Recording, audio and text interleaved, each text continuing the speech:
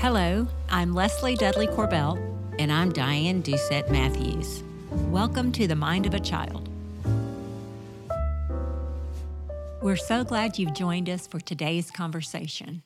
We've got another listener question to get into today. So let's just take a moment, take a deep breath, and get going on this. Okay, so I'll read it. The question is, what if the husband and wife don't agree on discipline for the same things? And then after Leslie and I talked about it, we thought it could really be either disciplining for the same things or disciplining the same way. So we're putting that together as one main thought, but it will definitely answer the question. And I think it's important, too, that we back up a little bit and let's just even talk about foundations of marriage and conversation and coming together on an issue. And let's kind of talk about some pointers there. And that's really our first step in addressing this question. So foundation. You know, when we first had our babies, we started praying for their spouses and wanting them to be, you know, just the perfect spouse for our babies. And one of the things, being a believer, we wanted them to be equally yoked. And so what does that really mean? Why don't you read the scripture that we have for that? Okay, it's 2 Corinthians 6:14. Do not be unequally yoked with unbelievers. For what partnership has righteousness with lawlessness? Or what fellowship has light with darkness? We prayed for our children to have a spouse that shared their faith because we know marriage and parenting, they're both difficult. When we pull in our experiences, our just everything, our baggage, that it makes those two things difficult. If you have your faith as your foundation, it just lightens the load.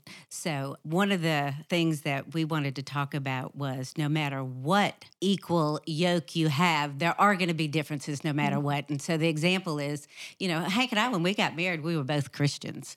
But when it came down to parenting, we would do things differently. You can think about what we also say throughout our podcast, which is that parenting begins in your childhood. And so you have each parent bringing in their own parenting experiences of having been parented when they were children, maybe what their parents' perspective on children, children's behavior, the role of the mom, the dad, what all that looks like. There are a lot of beliefs and thoughts people come into the marriage partnership with already established. So then you think about, well, how are you going to communicate about that? You know, you are going to have differences. So how should communicate about their differences? I think it's important to get on that same page, you know, to really strive towards being on the same page with one another. Discuss what are your goals? What is it you both want together? I've heard people say before, well, we can just agree to disagree. And that's really not a healthy way of entering into this. It leaves you stuck. That's right. And then parenting from, you know, the left and the right, and then there's disunity. So I would say that the first thing is to form a similar approach to parenting. And that could be really difficult, even especially before you have children. But we would say that the goal is unity and to be on the same page. Yeah, and communication. Let's just sit on that for a minute because healthy communication is going to be your friend. You are going to have different perspectives on it and different beliefs. But if you can communicate those in a respectful way, and we'll get into this a little bit later, there's going to be your good starting point. Absolutely. And we know that we've talked to some people that are parenting. The parents are in different homes. And so that's a much bigger challenge. Yes, that sure can be. And again, this healthy communication and some other tips we're going to get to in a minute should help you, support you with that as well. And I've talked to somebody who is dealing with that situation, and you can ask for co-parenting counseling that will help you through those situations. But communication, like we keep saying, is so, so important because you want to be able to bring out the issues and talk about them instead of stuffing them. Stuffing them is not what you want to do. And then also in this idea of communicating, we know children learn from watching us and listening to us how we communicate to one another and even to the cashier at the store or the barista at the coffee shop. They're listening and learning. It can either be a wake-up call or it can be really comforting. And there's a scripture for that too, Leslie. You want to read that one? May the words of my mouth and the meditation of my heart be acceptable in your sight, O Lord, my rock and my redeemer. And that is from Psalm 19:14. Yeah. And so we know that that is our goal, to communicate, to be vulnerable, to be honest, communicate respectfully. But we also know that there's a reality out there and that sometimes there's going to be differences. And there are going to be other things that are involved in it that then sometimes amplify those differences. And so let's just talk about a little bit about that. Yeah, that was interesting, just us just brainstorming and thinking, okay, why are there so many differences? And why can marriage and parenting cause some of those to erupt? Yeah, and so one thing I thought of was the stress level can narrow that window of tolerance that that someone may have for a certain behavior. There can be a behavior that triggers something, or we talked about the parenting, begins in our childhood. We may have certain behaviors that we then see in a child that trigger a response in us or a reaction rather in us because that's the way it was handled when we were children. And that window of tolerance, that's real interesting too, because someday our window can be wide open and, things don't bother us. And then other days that window is so almost closed. So, and it could be like health issues or work or something with relationship or, I even thought about COVID. I think our windows were pretty small during COVID, but situations like that can cause our window of tolerance to close. Wake up not feeling good one day, as you mentioned health problem. Just even something as small as that, though. Yeah. Maybe that day, just bad weather. bad. Those can definitely affect. Another one is just childhood traumas. They're so different for each parent. Could be little traumas, big traumas, but they're different for each one of us. Yeah. We can sometimes overcompensate for one another. If my view of you is that you are grumpy, then I'm going to try to be extra happy. And Hank and I did this all the time, and we still do this. We'll find ourselves, we're overcompensating right now, and I think it's just the human nature to do that. If one of the parents are being real strict, then the other one, I know, a little bit more lenient. It's so much easier to do these things, as you mentioned, than it is to communicate, to take a good self-aware look at yourself and just communicate honestly and openly. That can be so hard sometimes. It's hard to be vulnerable. Well, and sometimes don't you think, though, they're unconscious? I mean, sometimes until the awareness is very important, but sometimes it's unconscious and your spouse is really doing you a favor by bringing it up and talking about it. Iron sharpening iron. We really do want to be better. So. Yeah. Another one is just different personalities, different temperaments. We're different. Variety is the spice of life, and we're all different. So that can be a good thing. Yeah, one person might be more sensitive to sound than the other person. They can turn their ears off a little bit easier and have quiet. Was that an issue for you in your home? I think I can go to my happy place in my head and be amidst loudness in certain situations. But then there are certain times when maybe it was hard for me to be around loud noises. I would say for the most part, I can go to my happy place in my head and not be bothered at all by the hustle and bustle. Yeah, you see, that was an issue at our home. Hank would come home from work and he'd want the radio on or the TV on. And it's like, whoa, whoa, whoa. No, there's been way too much noise at this house. We need a little bit of quiet. And so we had to work through that. So there's going to be differences there that you need to talk through. And as you said, not just try to stuff it or ignore it or pretend it's not there. Just go ahead and talk about it. Come up with a plan. So different beliefs and experiences and being parented differently. And we have a whole episode on this, parenting styles. Yes. You want to read them off? Authoritarian, of course. The parent really focuses in, is very rigid, obedience, punishment. It's my way or the highway. Comes in with that attitude. I'm going to overpower the child. And there's permissive, which is kind of more of an underpower, a little manipulative. Kids will be kids. Yeah. Maybe my energy is going to be spent somewhere else. I know that they'll turn out all right. I used to have had a group of friends that would, or acquaintances really, and I remember them saying, "It's best if I just don't know what they're doing." And I was like, well, Yeah. not really. That might not work. Yes. What's the other? The authoritative, Yeah. which is a good balance. Just loving relationships and good training and good disciplining techniques. And I think that's what our goal is.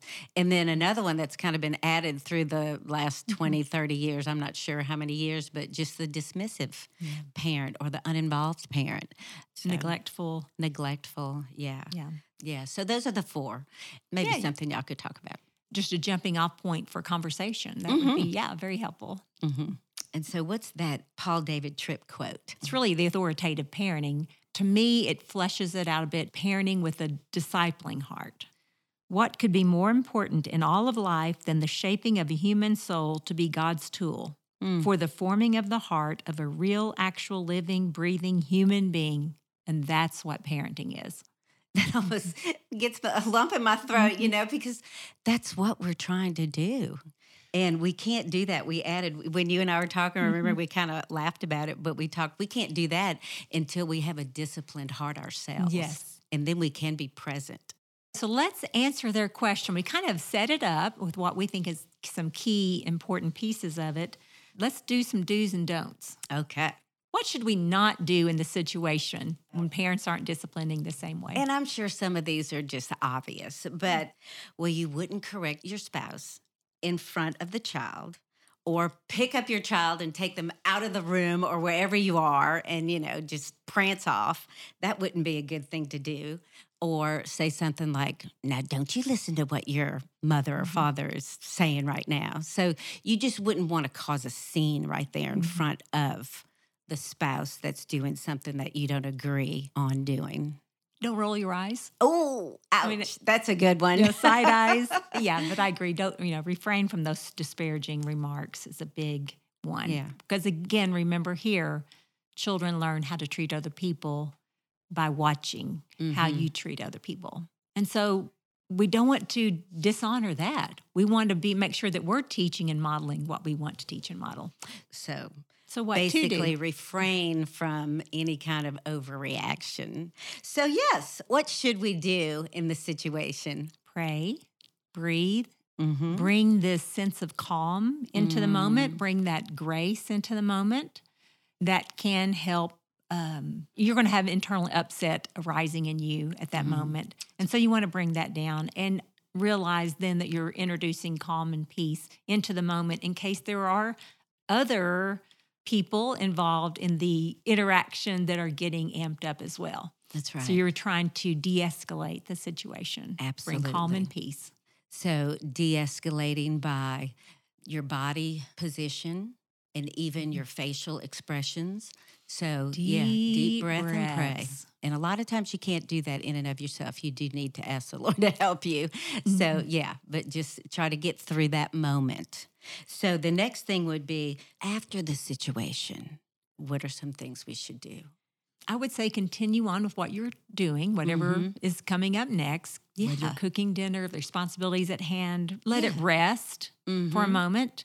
Spend some time in prayer, reflection of the moment, what your role in that was, what would be a helpful role for others in that moment, and really try to just take a good, objective assessment of it. And I was even thinking about what would have been I don't want to say correct, because it might not be the correct, but a better way of what you think that situation could have gone, and you've taken an assessment of it. It may be helpful to go write it down, pray and ask the Lord. If journaling's helpful for you, it is for me, but maybe write it down and think about it. And it may be a day, maybe 2 days, but really get a clear mind about it, but also have a clear heart about it. And I've seen over and over and over again, just the time just being perfect. It's like, okay, Diane, this is it. Yeah. Speak. And I will throw in there too, and I think you said this too, but I just want to emphasize it again, is for the Holy Spirit to give you the words in that moment. That's right. And that can be a prayer every day. And so then when that moment does occur, so it's more spirit led and not self led. That's it's right. not coming from you from a position of judgment or frustration or anything in your control. It really is a spirit led, honest, vulnerable conversation. And you've thought about it, so you've really considered and asked, God help me, what is the right perspective here? Because, there were many times I was wrong in the situation also. Give us truth here. Give us truth. What's the truth that's in the situation? And I want to go ahead and bring this into this idea that within that idea of what you observed, make a point of seeing the big picture. What does the other parent bring to the moment that is so helpful and so good and so nurturing for the child? So you don't get over focused on one thing, but they see the big picture, and that can help with your perspective, and so that you are able to come in a position of grace and also in a position of problem solving together of one thing. Yeah, and have on your listening ears a good conflict resolution tool that Hank and I have used a lot, using the term, the story I'm telling myself is. It can be used in all kinds of situations, but in a parenting situation, and actually I wrote down some examples, and they may apply, they may not apply, but it may give you an idea of what this would look like. The story I'm telling myself is I'm the bad parent and you're the fun parent, or I'm the mean parent and you're the fun parent. Then I tell myself I'm mean and nobody wants to be around me. And so you're very vulnerable, you're opening up, and then that's where the conversation can start. So you can see maybe what happened in the situation before, what took place, and then the conversation is open. Or it could be reversed, or it could say, the story I'm telling myself is I'm the fun parent and you're the mean parent. The kids aren't going to want to play with you anymore, and that scares me. You can use that as a tool that you're not pointing your finger at your spouse, but you're really, honestly, giving a scenario that could be the story you really are telling yourself. That is a good tool and a good script to look at. And I can think, of scripts out there. I know there are resources for conflict resolution, and they all involve owning your own perception and owning your own feelings about it, and refraining from things like that start with you. You do this, or you always, refraining from comments that start out with you do this or you always. But as you're suggesting, making it more about your own experience of it. This is hard for me because complete the sentence, whatever it might be. It's helped us a lot. And I think the last thing to remember about that thing is you cannot control anybody in the way they behave. But if you've prepared and you want a conversation to take place, and you've invited your spouse to take place in this conversation and they don't allow it, that's a little red flag. And that may be when it's time to ask for wise counsel. It doesn't have to be an extreme case to ask for wise counsel. You can always do that. Ask it for you or ask for someone to come in. I mean, that's what we're here for, is to help one another. Absolutely. And kind of piggybacking on that idea of you can't control other people, you can only control yourself. It's important in that conflict resolution idea, a relationship is two people, right? So That's right. If you can't change the other person, if you grow in that moment and really, as we've been suggesting, reflect on it, pray, be in the spirit, the other person has to change because you've changed the pattern of interactions by you changing. They have to change one way or the other. That's right. And, that's the verse that says, do not grow weary of doing what is good, because there's going to be good coming out of it. Because sometimes, even with all this conversation and with conflict resolution, sometimes there are instances where it's not going to be resolved.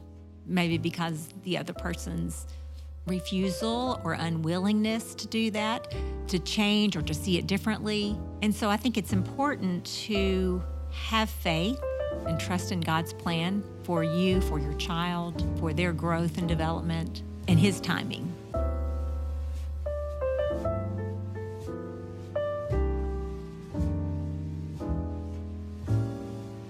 I'm so thankful to the person that brought this question to us. So communication, that's at the top of the list. Communicate respectfully.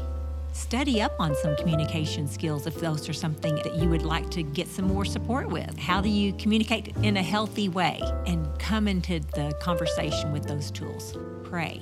Ask to be led in the Spirit. And remember, you can only change yourself. You can't change other people. Work on your relationship with your spouse, because willingness comes from relationship. And so is there something there that could be worked on? Being a united front is your goal. It's not always the reality, but that is our goal. So maybe having a conversation about what is it you want for your children. Don't parent from a place of we can agree to disagree. Find the things you agree on and build that platform and work from there. Seek counsel sooner than later. Don't be ashamed or afraid to reach out and ask for help. You're not alone with this. We've heard from many, many moms and dads. And I'm going to come back to it again and say pray. Pray for your spouse, pray for your children, and pray for yourself in that moment. Lord, we just pray right now, and we pray for all those that are listening, that you would speak to them and give them wisdom and discernment on what they need to do next, if they need to invite wise counsel into their lives. And we just thank you for the wise counsel that we've gotten. Thank you for this time. And it's in Jesus' name we pray. Amen. Thanks for listening. Check out our Instagram at The Mind of a Child Pod, or you can email us at themindofachildpodcast@gmail.com.